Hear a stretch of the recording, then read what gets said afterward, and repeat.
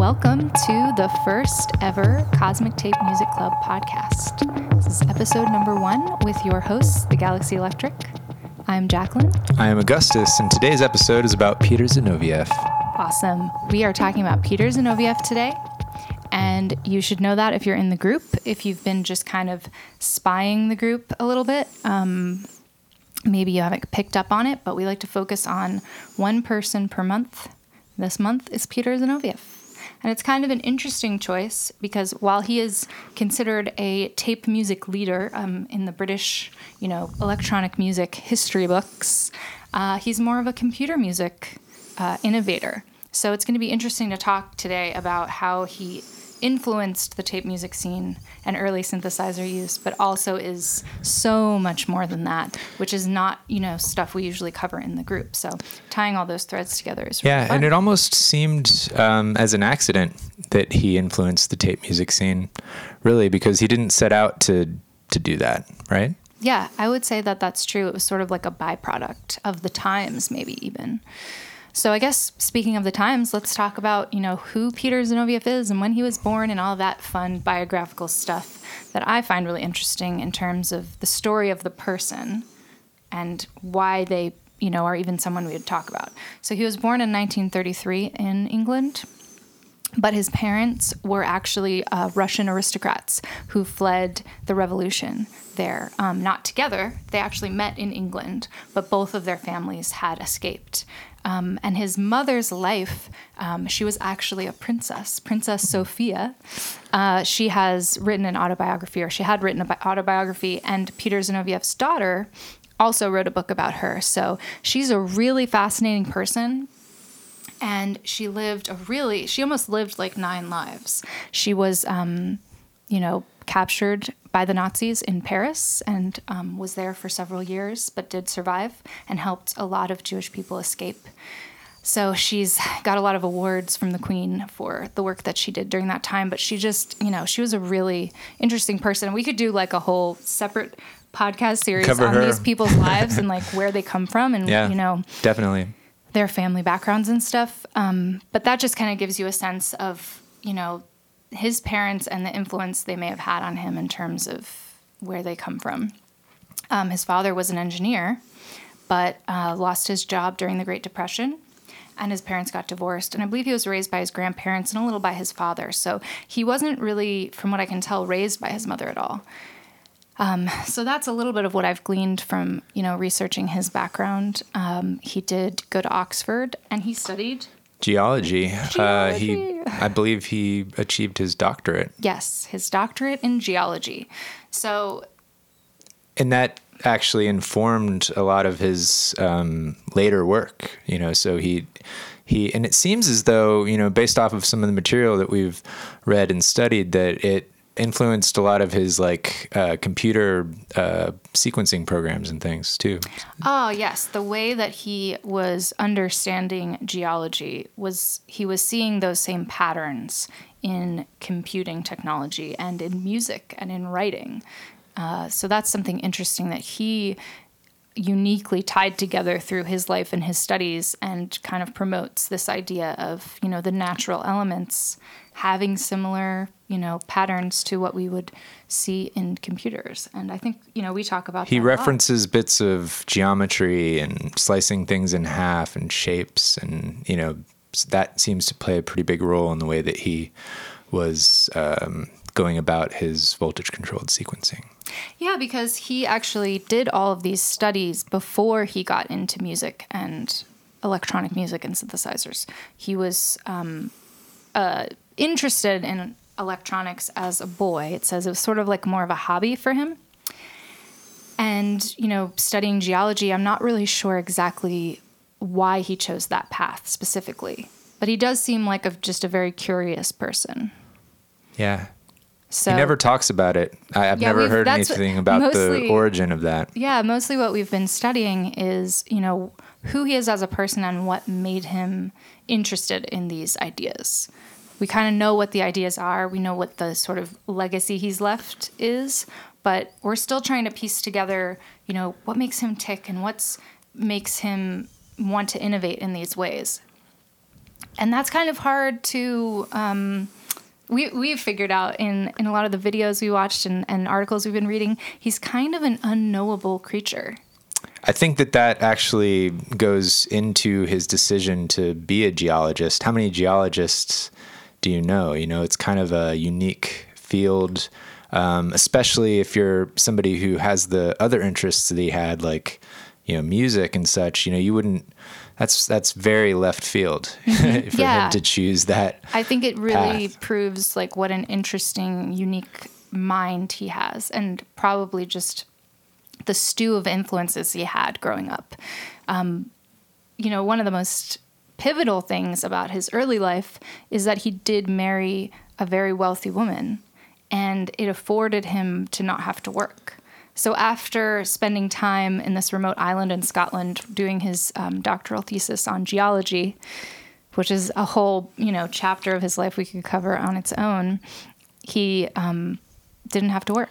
For all of us creative types, that's like, doesn't that sound... step one, check. Check. Find Money, a rich wife. taken care of. So I think that those elements, you know, that foundation is why we have EMS. You wouldn't have it without those elements.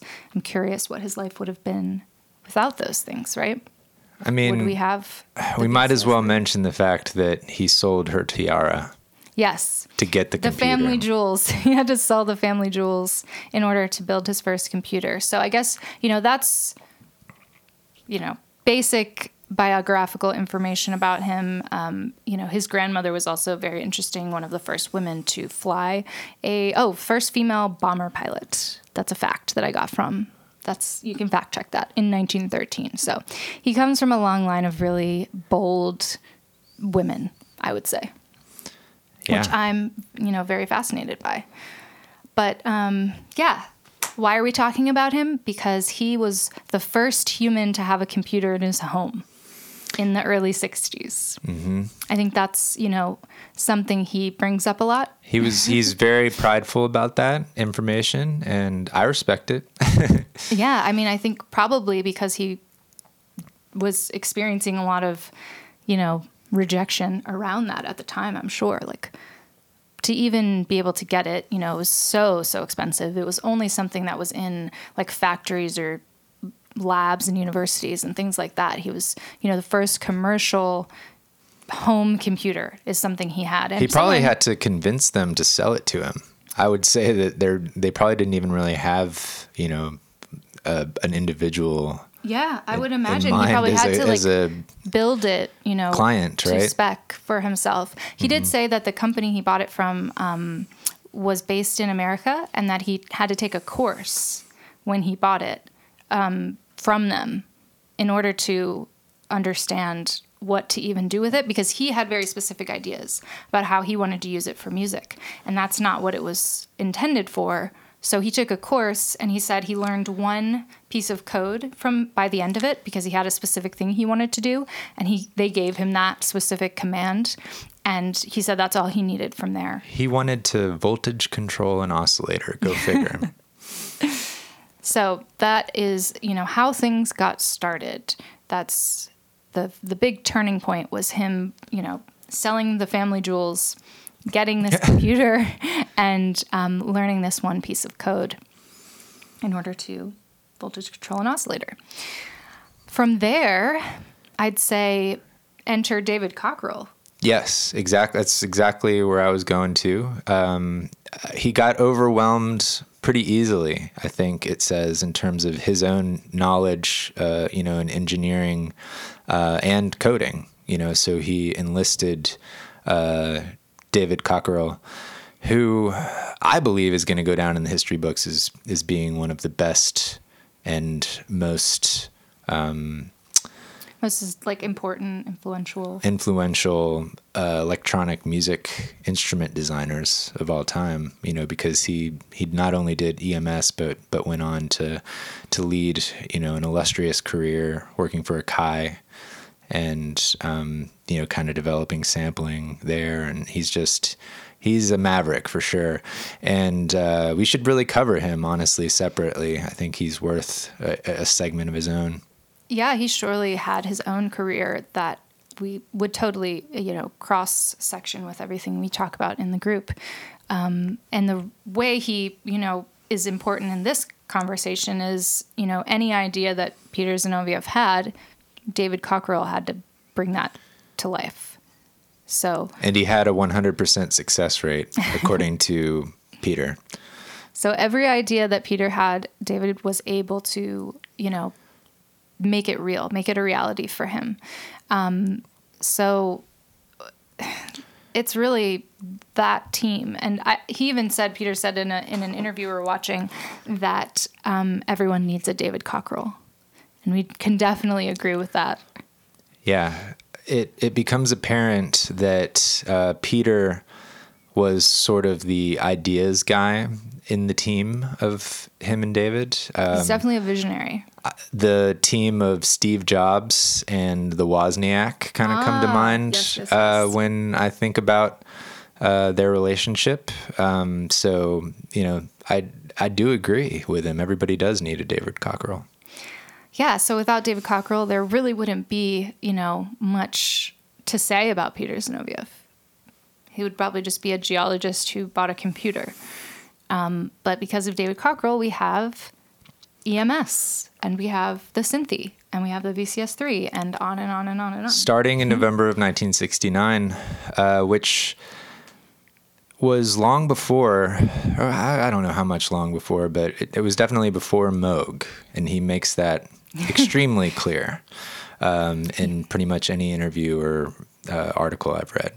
Yeah, we've brought this up a lot in past conversations we've had where, we're following the trajectory of one person at a time, but they're always in parallel with the other people of the time. And there was obviously no internet. There was very slow news, right? So they didn't know what the other people were doing. But we have, people at Bell Labs. We have Stockhausen.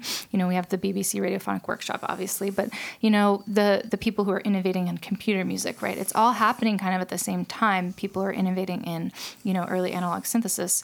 Moog and Buchla and ARP, they're all happening at the same time. This very brief window, right around 69. All four of them, those are the major synthesizer companies. And when they learned of each other, they must have thought, like, is this guy copying me? Yeah, I think they really did, because there was no way to know, how is it that all of these ideas are happening at the same time? And I've heard, many people talk about how history kind of has this theme.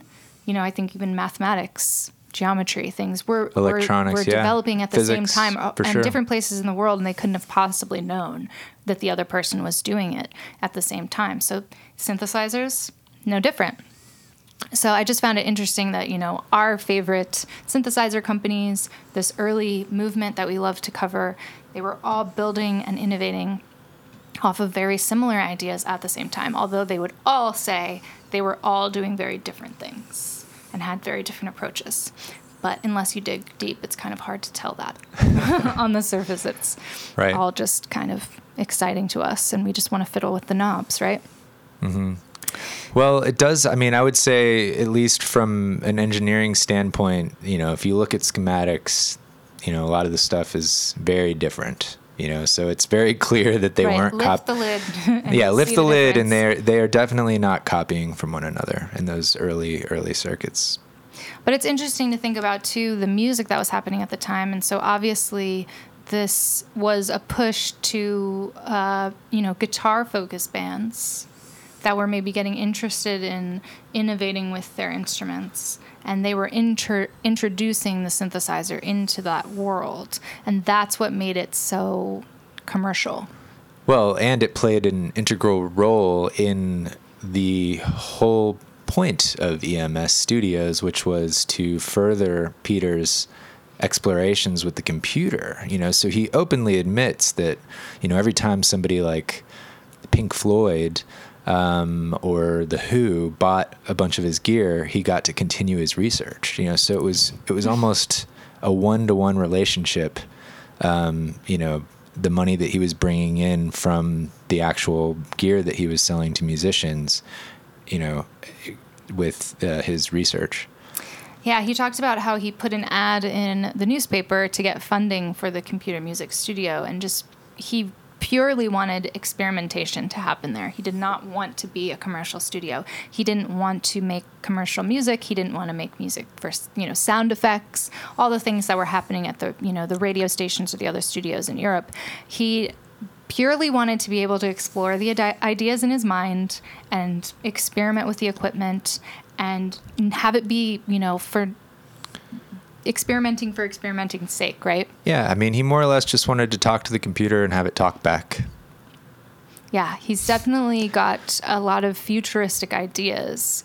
And I imagine having to learn what the technology was at the time and dealing with, limited storage space and all these things must have felt really frustrating for someone who could see the future of computers. Well, he kind of admitted to not liking the instruments that his company was putting out. Yes, that's true. So he didn't even like the Synthie. Something that we learned kind of early in this month's research was, we come at this from, EMS, the synthesizers, that, cool studio they had in London in the 60s and 70s, all the cool rock bands that stopped by.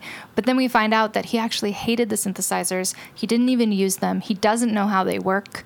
He doesn't want to fiddle with the pins.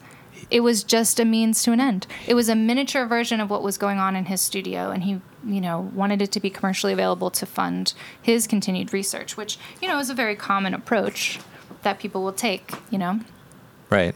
The money's got to come from somewhere. Those computers are not cheap. Exactly. So that kind of shocked me to find out that the person that I associate the most with some of my favorite synthesizers doesn't want to even touch them. Right. Or mess around with them at all. Or wasn't even really proud of the accomplishment. Right. So that's really shifted my thinking about who Peter Zinoviev is and, what his legacy is and how I even think about him anymore. So I guess I more think about now, David Cockerell's the reason we have, Dark Side of the Moon, basically. Yeah, he was designing, it seems, everything up until around 1975. Then some other people came into the picture. For example, Tim Orr is the guy responsible for the vocoder. Yeah, that was another big one. Mm-hmm. The Studio Vocoder 5000, which is an insanely big desktop unit that I've seen. Kraftwerk uses that one. Stevie Wonder, I think, was a big user as well. I heard Peter say that at one point his computer music studio was like a giant vocoder. Just like the room was a vocoder.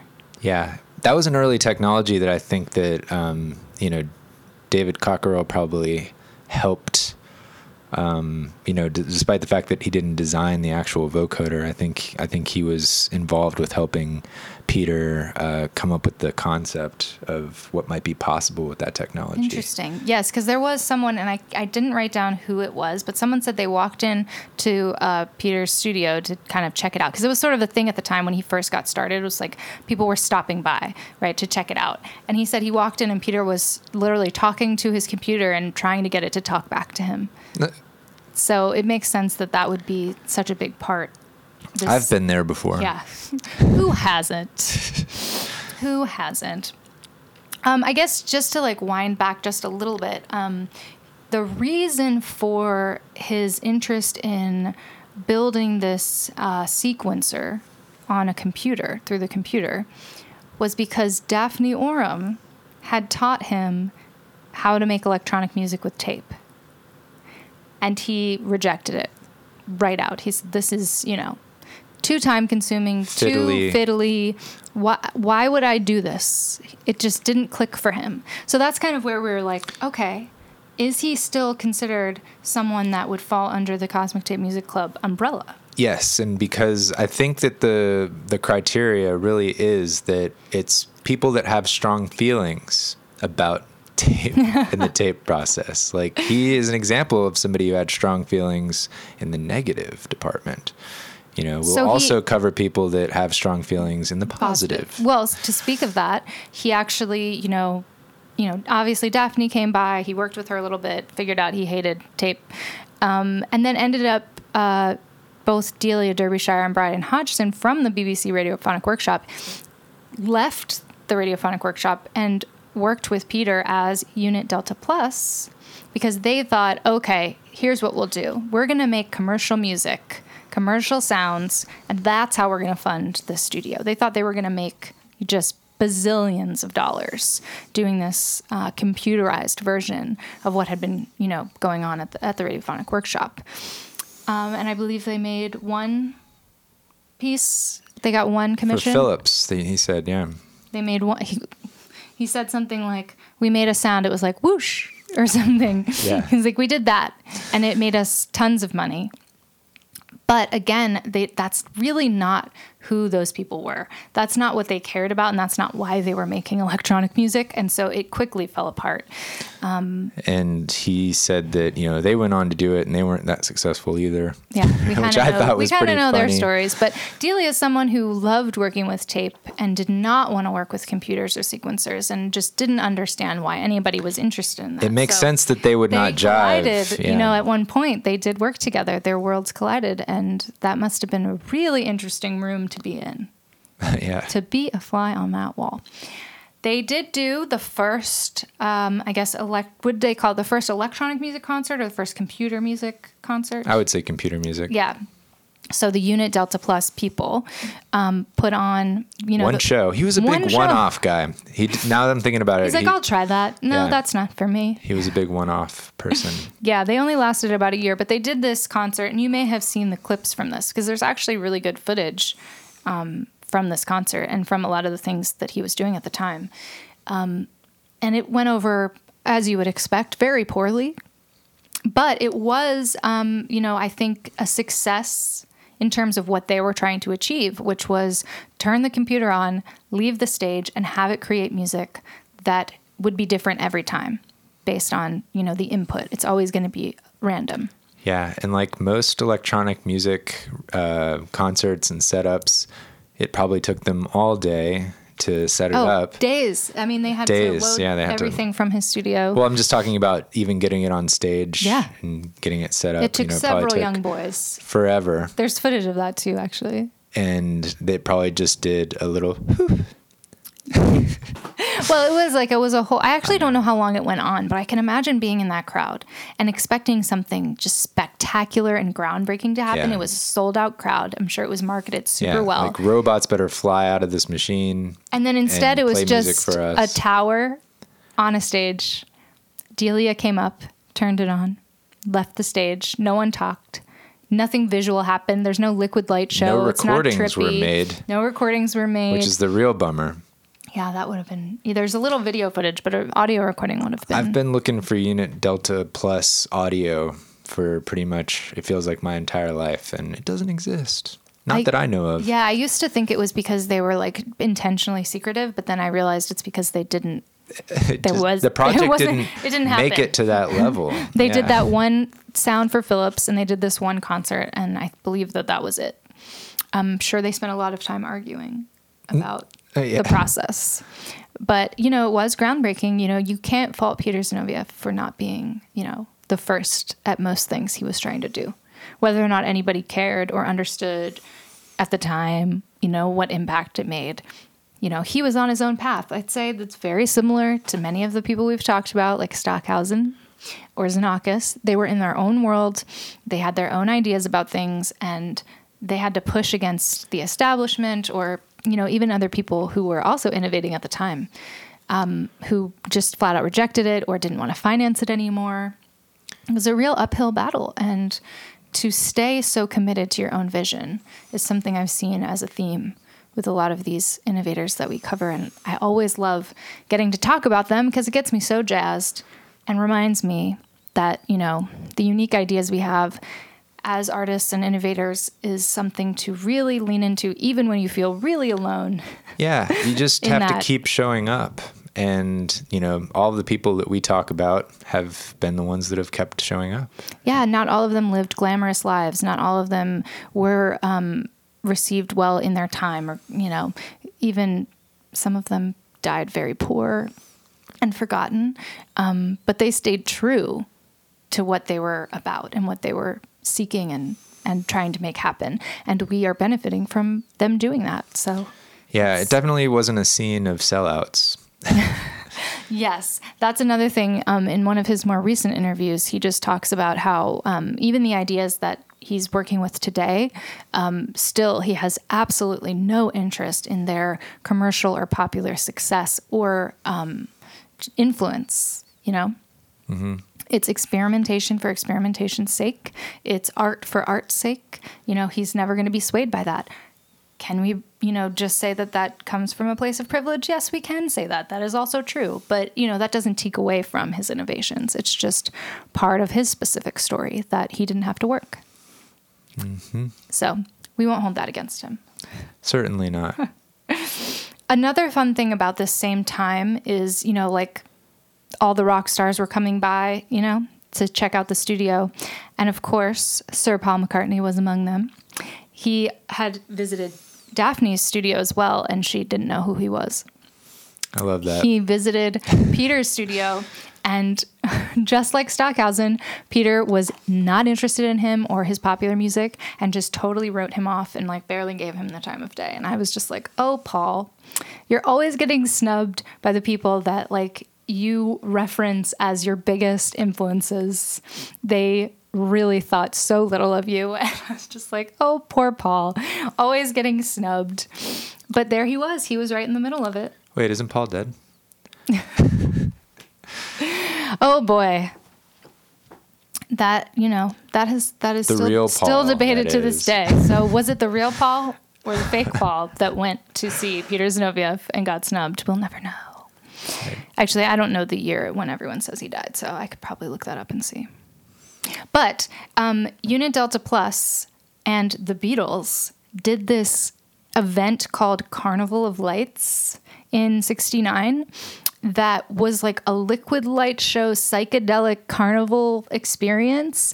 And the Beatles specifically made music for this event that no one has ever heard. It wasn't recorded. And I am obsessed with this, that this happened. It's like a Grateful Dead acid test kind of thing. Mm-hmm. And I'm just like, we have got to find this. There's got to be somebody alive who was there and who can tell us about it. Or because no one talks about it. I find these links and they're dead. They don't go anywhere. And I can't find anybody who knows about this. So this is my plea. I want to know about the Carnival of Lights. I want to know who knows about it, who was there. I want to know what that experience was like and what that music was like. And maybe if you had a little portable tape recorder. Yeah, I mean, that would have been amazing. There's got to be something. There's got to be something more we can find out. There's a copy of The Flyer, which is, you know, very psychedelic and of the time. So I'm just curious, was Delia, you know, making tape loops while Paul was fiddling with I don't think they had built any synths yet. So what were they doing? Was the computer talking to them? You know, I mean, I think that what was this show like? Voltage this controlled is the festival oscillators were to happening. be at. You know, Yeah. I think that, you know, synthesizers were maybe not formally called synthesizers, but they were definitely in the picture. You know, like lab equipment has been around for a very, very long time and a lot longer than synthesizers. Yeah, I mean, his studio was built on test equipment. Sure. Mostly. And then, you know, from there, getting the computer and then whatever David Cockrell was building for him. They had some noisemakers for sure. Yeah. Some tone generators. So yeah, that's my dream. If I could get in a time machine and go to that festival. I want to be. That's what I want to do. I want to be at the Unit Delta Plus show. Well, that's what that would have been. I think. You mean the one at the concert? Hall. Yeah. That would have been fine, but I'm talking a psychedelic carnival. Both. You know me, I'm a both I want to guy. be at that. I guess it's because we have footage of that other concert, so I'm like, I feel like I was there. Oh, okay. Well, I'm glad that was sufficient for you. Oh, here's another fun thing I found out. In 1968, Peter Zinoviev submitted a computer music generated composition called ZASP to the IFIP, which I believe is like the International Federation of Information Processing. The International Federation for Information Processing That's a mouthful. Held a composition competition as part of it, and Peter Zinoviev's piece ZASP with Alan Sutcliffe. I always want to give credit as much as I can to everybody else who was involved. They came in second. And who came in first? Xenakis. The meeting of the minds. It was happening everywhere, whether they knew it or not. I don't know if they knew each other or they interacted at all. Well, I certainly believe that fact. But they both submitted to this and came in first and second. So I'd always love when I find those threads that they share in common.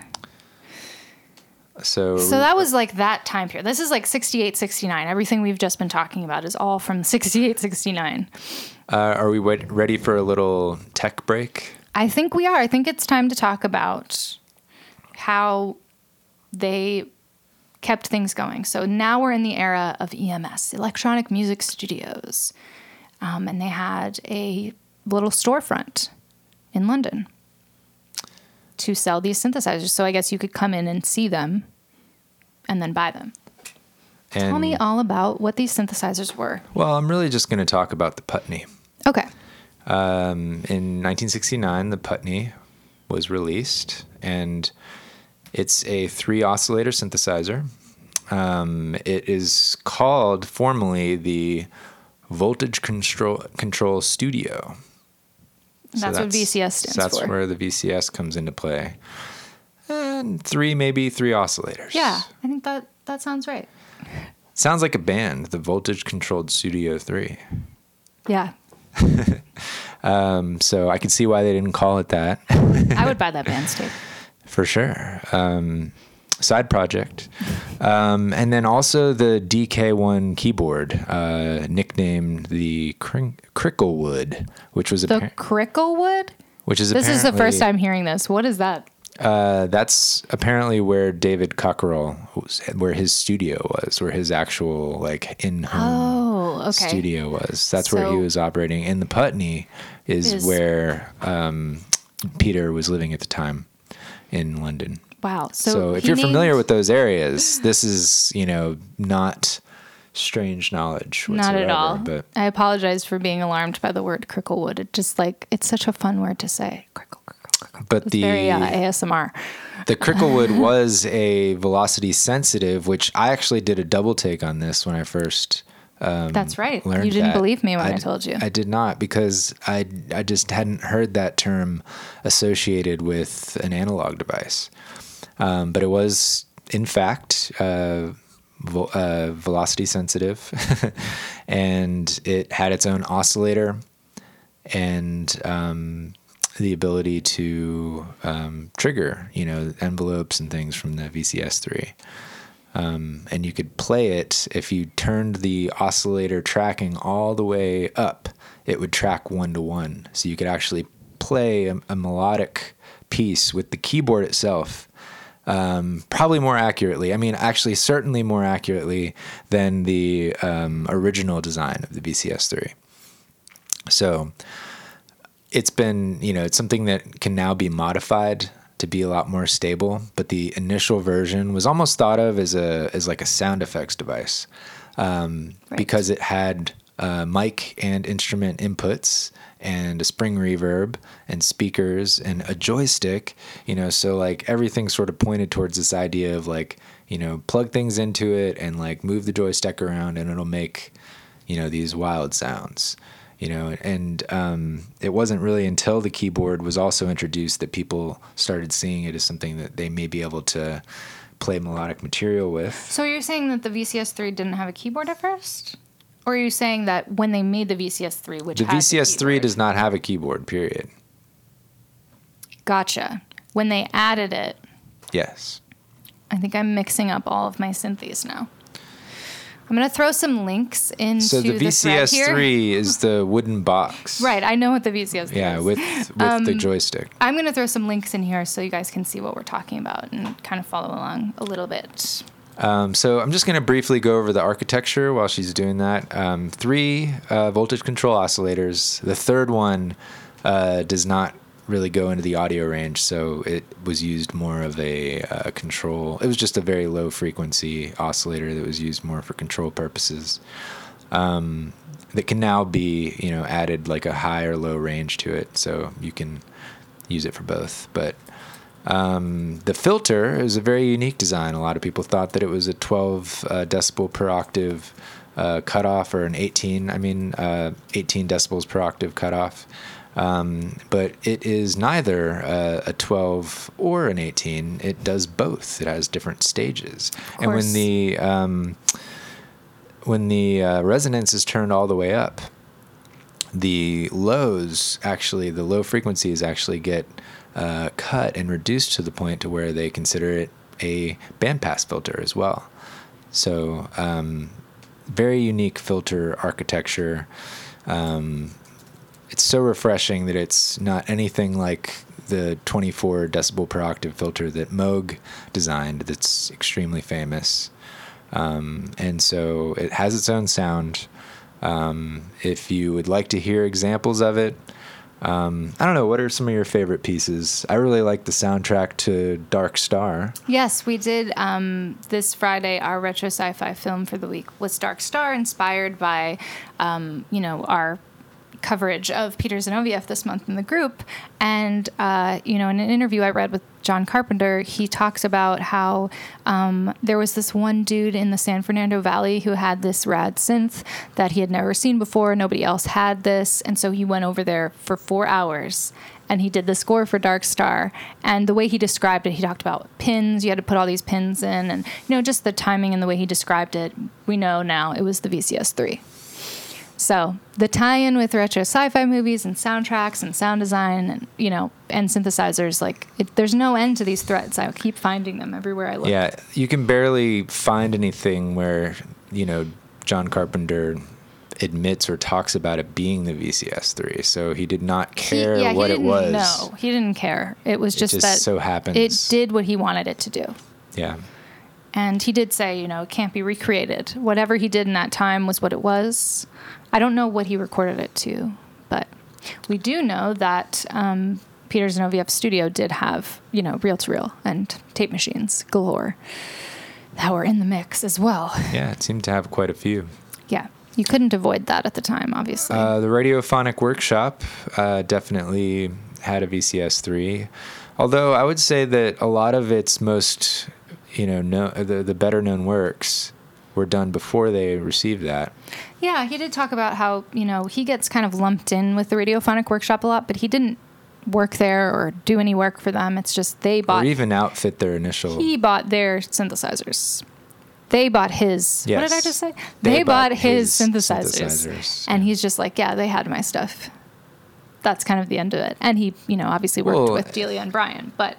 They bought the Synthi 100, which was a massive, tabletop unit. I mean, it was a piece of furniture in itself. Let me find a good photo of the Synthi 100. The Delaware. And everything has two names, just to keep us as confused as possible. That one didn't arrive until 1971. So it was actually the first thing they made, I think, after the VCS3. They were really pumping them out. It was this monstrous thing. It doesn't surprise me at all that, that Peter would want to design a monstrous thing that took up an entire room, because that seemed to be his vibe. But yeah, it's just a massive version, I would say, of the Synthi architecture. It had a sequencer built in. It was like 3 synthes. It was like 3 synthes. It had an oscilloscope, so you could see, directly on it. It basically just, was the Synthi on steroids, I would say. A lot of them. Yeah, so it seems like they found, the Synthi A was the first thing, and the VCS3 was the first, and it was so popular. Thousands were sold, right? Yeah. And so from that, it allowed them to keep creating more and more and more. So it was like this short period of time where they were creating a lot, and then it just kind of died. Also very Zinovieff-like. Yeah. I think, it's a sad story. Burn bright. Of what, happened to EMS and why it wasn't able to, continue to thrive. And there's some parallels with ARP as well. Similar kind of Just Oh, you're talking about the fact that the Synthi Hi-Fly, yes, which was a their downfall. guitar intended product that I still to this day don't really understand how it works. I'm not going to go into detail about that one. I'm going to try to find that as well. I know what it looks like. I've seen them around, but apparently, you plug the guitar in and it's got some synth features to it. It maybe tracks the pitch of the guitar and out comes a synthesizer. So it just seems like, they were, trying to make something that the guitarist that sort of ruled the commercial market for music instruments at the time and almost to this day, right? Yeah. Guitarists rule the world. That they can put something in the guitarist's hands that they can do a lot of the same things that they might do with the Synthi. So apparently it didn't go well, much like the ARP situation, which we won't go into detail about, but. Yeah, that's for another conversation, but they just have so much parallel in that they tried to expand to these other markets. They relied on some funding that maybe wasn't really there, and it just collapsed because they put a lot of money into R&D for something that didn't sell. And you just need one thing like that when you're a small company to go poorly. And, that was the end of that. I found this really cool the re-release of the Synthi Hi-Fly from Digitana Electronics, and they show the version they're making, but then if you scroll down a little bit, you can see the original version from 1972. Digitana, for those that aren't in the know, is a super cool company that puts out a lot of complementary devices to use with newer, older EMS hardware, and so it makes sense that they might reissue something like this, and I'm sure that it's very cool. And it's really interesting, too, for them to re-release the thing that brought about the downfall of EMS. And I'm curious, how well that's going for them. Well, sort of like, don't touch the cursed stone, Right, but I think that, it makes sense that it would be even more popular in today's market.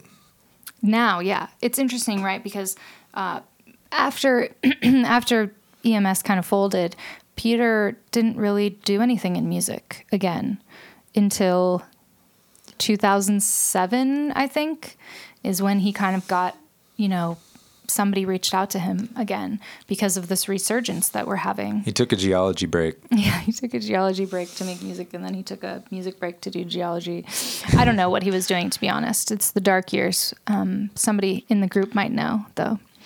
But EMS did change hands, and it does still exist. So they sold it to, a hospital bed company, I want to say. You got me on that one. And obviously things didn't go well. And then they sold it again, and now, Robin Wood was able to buy it. So Robin Wood is somebody who started off as a technician, probably an assistant to David. Yeah, he consistently worked for EMS his whole life. Yeah, and so he, eventually was able to strike a deal and take over the company, and now builds Synthis. They do Synthi A. They do not do them in the original case because apparently the Spartanite cases are no longer being made or manufactured or can be found, really. So if you find one used, you can actually still get him to put the Synthi A in it, but he does not supply the cases any longer. He also does the VCS3 and the Cricklewood, the keyboard, and I think that's it. But, we're actually on the list. I've heard that it takes 10 years or more for your name to come up because they only pump out a few units a year. So, that'll give us some time to earn the money to afford it. Yeah. That, every year when we get the update of where we are on the list, I'm like, phew, still 10 years to go. So am I. We still got time. But yeah, owning that original design is something we care about. And we know there's a lot of, clone options that are great, and I'm glad they exist. But some things, you want a classic car, you're not going to get like the new Beetle if you like the original Beetle. Right. But that's a debate that we have all the time in this group. And we love a positive, rousing debate about, clones versus originals versus analog versus digital versus using the app, all that kind of stuff. I think I'm just happy to be in a time when all of those things are available. So if I'm on the road and I have an iPad, I can still do it. Or if I'm at home in my studio, I can use the real thing, that sort of stuff. Yeah. Speaking of which, there is iVCS3, which is a iOS app that is really awesome. Honestly, like if you're looking to, that's another reason why I can't see myself, getting one of the other clones, is that I can, if I'm really jonesing, so to speak, of, to mess around with the Synthi, I have that ability in my phone, and it actually probably behaves a lot more predictably, which is both the charm and, the detriment of it. But so I know we posted about this already, but I'm going to put a little YouTube video, which I haven't fully vetted, so it might be terrible, but it's about the iVCS3. So that's going into the comments as well. Okay. We were getting really technical and nerdy about everything, and then I kind of cut you off. We always are veering all over the place. I was it's a cosmic conversation. We never know where it's going to go. I was sort of expecting there to be sort of just this natural cut off with it, there's only so much tech time allotted me. So, you can have more. There's so much more. They did so much cool stuff. I think, the Spectron video synth is something that I want to research more. Again, we're in the middle of the month, right? So we still have time to, review this conversation, review more articles, find more videos, get deeper on the stuff that we're just starting to learn about for having this conversation. So I'm excited to spend a little more time. I bet you Peter would say that the Spectron video synth was the very first video synth. He probably would. I think he actually was the first person to have a screen in the mix with his computer set up. Nobody was doing anything with a screen. Yeah, whereas we know that there are other video synths that might have been percolating around 1974, which is when the Spectron, I don't think it was ever released, but when it was made at least. Wasn't released, I don't think. Yeah. I think he just made it for himself. Yeah, we know that FC Judd, which is somebody that we'll definitely talk about, he made a version of a video synthesizer. Yeah, that thing's really cool. That one I think was analog though. Yeah, this is, it's interesting because if I just look up the Spectron, it takes me to the Wikipedia page for video synthesizer in general. And then I guess within that is the history of the EMS Spectron. I did check that out. Yes, yeah. It was for Richard Monkhouse developed a hybrid video synthesizer, and it used the EMS patchboard system. It says here to allow completely flexible connections between module inputs and outputs. The video signals were digital, but they were controlled by analog voltages. And there was a digital patchboard for image composition and an analog patchboard for motion control. And here, there's a little image here that was created by... That looks very LZX. Yeah, so I think it looks like it was handmade with paper. Looks like a paper cutout. This is crazy. I'm going to try to link this image. Yeah, it's a pretty cool image. Let's see if that comes through. Bloop. Nope, it's just going to take you to the Wikipedia page. But you'll see it there if you jump down to the Spectron. That's very cool to be able to see. I wish I could share the screen with you guys so you could see this image, because it's exactly the kind of minimalist early video synth stuff that I really love. Because I love having that, I'm not anti-digital. I love analog being in the mix, though. The randomness, the sort of primitive nature. There's something about it that I really connect with and makes me more excited than something that is perfect or a perfect mathematical equation. Yeah. That doesn't excite me as much. And the ones that are around today, we've built a very meager LZX DIY system. Yes, that's kind of on pause right now. I'm excited to get back to that. We're close to being done with it, though, and it's just so darn simple, and it feels a lot like a primitive analog synthesizer, like an MS-10, a Korg MS-10 or something like that, but visual. And it's just the simplicity of it, the fact that you can just make some like basic shapes and patterns and things, I think is the charm for me, because it seems like something that would be infused in some of the like psychedelic, video work of the 60s and 70s.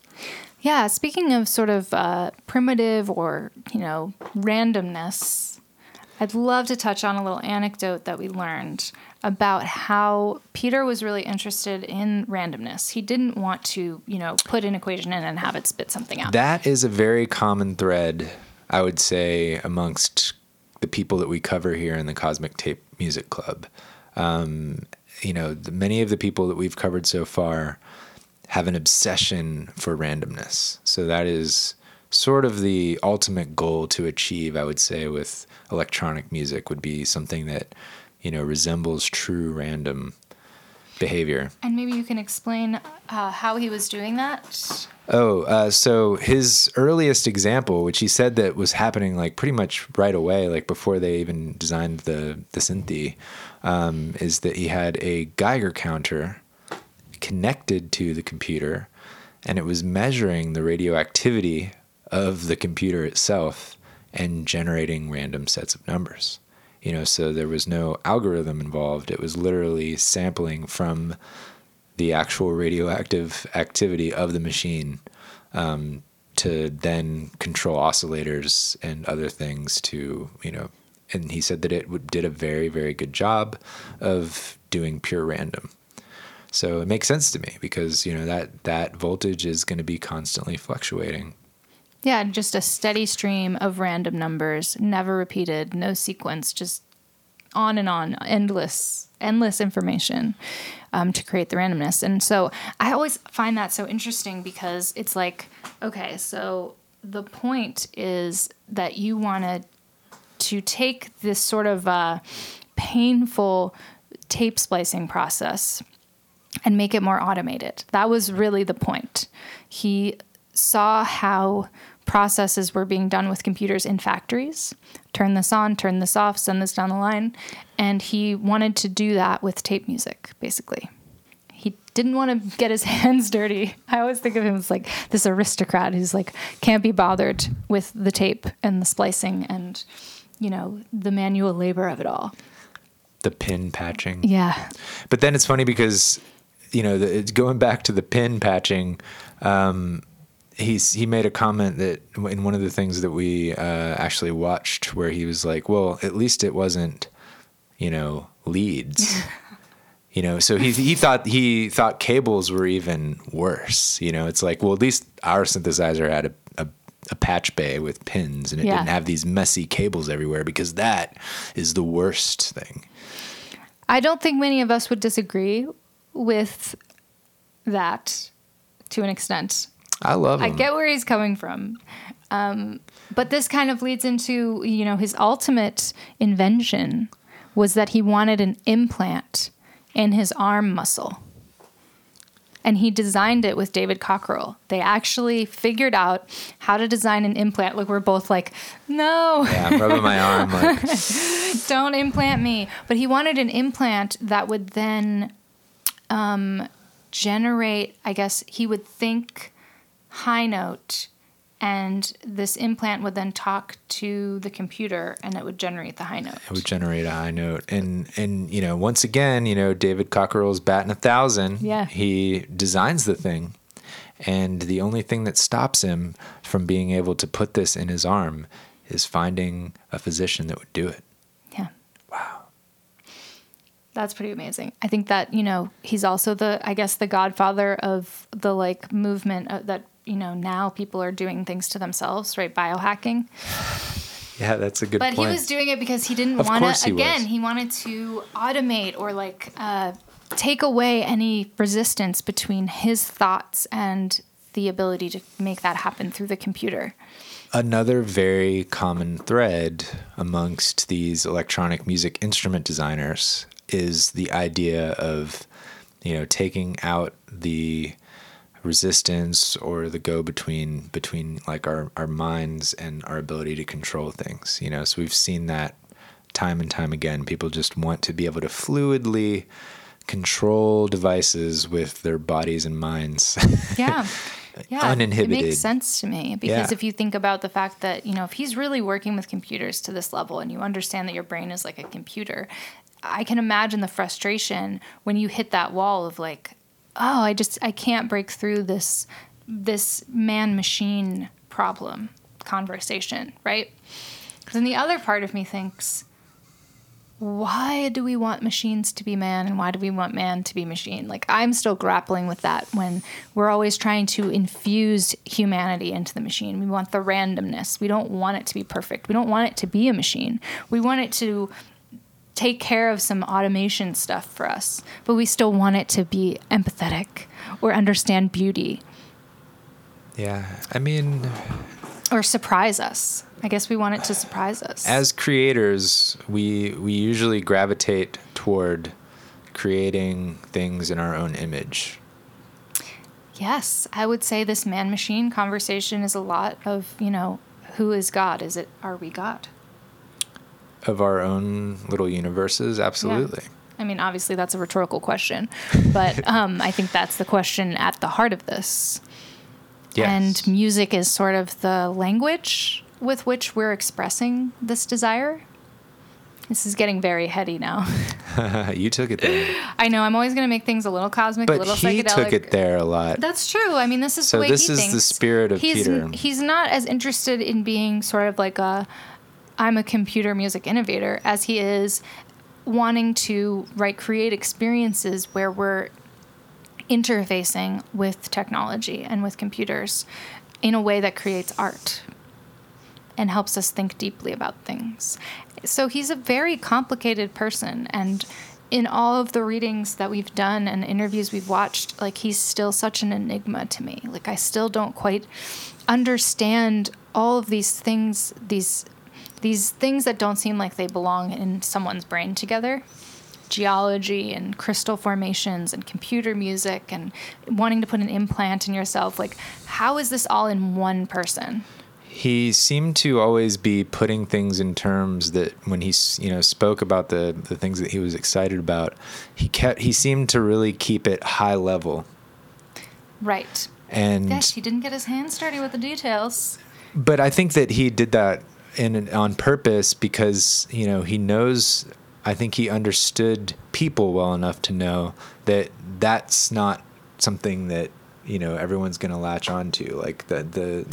It's more about the thing, the high level stuff, the concepts that are, fun and exciting for people to imagine. Yeah, it's almost like he gave people a little gift of inspiration. So he'd be like, I have this vision, and he would just talk about it in high-minded terms and hand it to someone, and then they would develop it into something. Right. But very rarely do you hear, the super specifics and details, of the certain projects, spoken about by him, which is different, I would say, than other people that we've covered.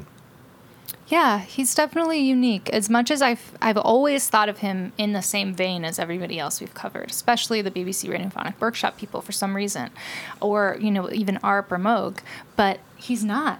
It's like these things have been put on his legacy, and that's not really who he is. That's not the whole picture. And so it's been really fun to learn more about all the other things he's interested in. He's in the past, I would say 10, 15 years ago, he was really ramping up some other compositional ideas he was working on with, sculptors. He's working with, symphony orchestras. He's infusing electronic and tape music into, traditional elements. I guess more of the classical arts. And he's bringing innovation and computer music and technology into those spaces and collaborating with people on these huge projects that are funded by, universities and stuff. And so the music itself is not really anything that you would want to put on a Spotify playlist. It's not really commercial consumption. It's more about the idea of whatever it is that he's working on technology-wise, and how it relates to music and then what comes out of it. It's not really as much concerned with the composition itself. Like, he worked on an opera where he wrote the libretto, which is the words in the story, and he created a new language, and these people had to sing this language he made up because he was more interested in, making a new sound. And what are those sounds? Do they still evoke the same emotion, even though they're not English words? So he just really likes to mess with people, I think, and turn your world inside out. Do we have handy the composer that he collaborated with? So for the, let me grab that. It was like the Mask of Orpheus. So Harrison Birtwistle is someone he worked with a lot. That is the name, yes. Harrison Birtwistle wrote the music for the opera, The Mask of Orpheus, and he did the libretto. And he also did this piece, Tristan's Folly, in the opera Tristan by Hans Werner Henze. I'm not sure I'm saying that exactly correctly. Please forgive me. There was a tape by Zinoviev included in this, and that's a really interesting piece. That's actually, I might link that later this week. So it'll be interesting to pull up some of the music that I can find. It's very hard to find any recorded music by him because it was these experiences or these sound effects, right? Or was part of something larger. But thanks to everyone's friend, Pete Kember of Sonic Boom, who was also friends with Delia and tried to help bring, her legacy back to life, he also helped Peter put together a compilation of recordings he did during the EMS years, which I've also posted about in the group. I remember when that came out. Yeah, I was really excited. Yeah, so that was 2015. The sort of like the EMS tapes or whatever, and it came out in 2015, I believe. And I've linked that in the group. There's not, it's not really online to listen to. You'd have to have the physical copy, but there's a couple tracks up on YouTube as well. It's on the Spotify and Apple Music. Oh, it is? Yeah. Oh, good. Okay, so I'll try to find that as well. Yeah, it's definitely there. On Spotify. I used to listen to that while I was working at my previous job. It was kind of like my whistle while you work music.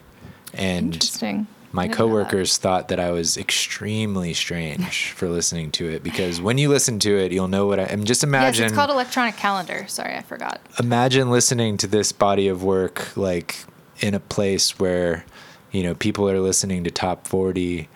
Like 2020's top 40. I don't even know what that is. Right. And like, hey guys, you want to hear this collection of sound effects from 1969?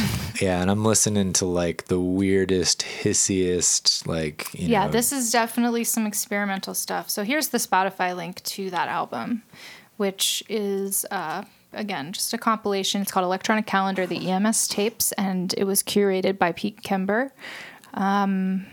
2 hours of random stuff. Brother Pete. It's real random. The most recent, it actually came out last year, is a work he did with a cellist named Lucy Railton.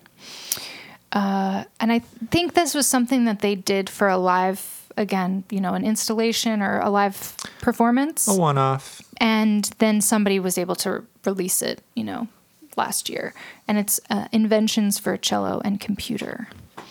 And so I think we'll be doing a blog post of some of the music, so you can spend some time hearing the kind of work that he was creating. And again, we don't really know where his music side comes from. It just says he was always interested in music. He was always interested in electronics, but it's not, he didn't study it. No one in the family was musical. I don't know where that comes into play. It's very fascinating to me. I think he mentioned that he was in like a vocal project in college or something. It was in that last thing that we watched. Yeah, but that's sort of where my research wants to continue, is how does someone who's just sort of tangentially interested in music become known for, their impact on electronic music? By accident. When that wasn't really the intention. Next up, we have our personal music submissions. Every Friday, we give our Cosmic Tape Music Club members a chance to post a track to the personal music comments thread, and then we choose a lucky few to be featured as a part of the podcast. The first submission is from Justin Wynn, and it's called Audio Emission 02. The Big Bounce by TMA1 Audio Emissions.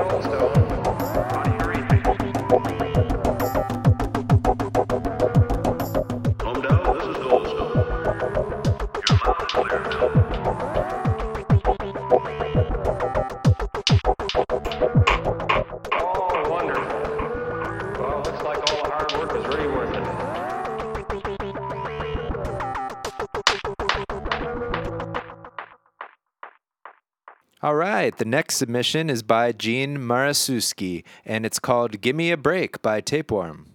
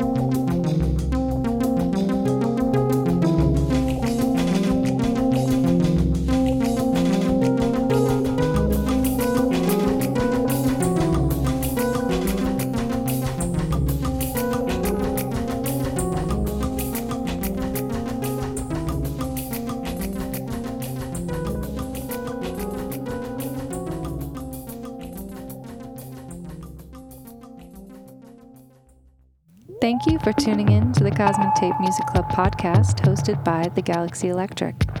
Each month we bring you a conversation on a pioneer in early electronic music, brought to you by our private Facebook group, the Cosmic Tape Music Club. Request to join today using the link in the show notes or search for us in the Facebook app. Till next time, stay cosmic.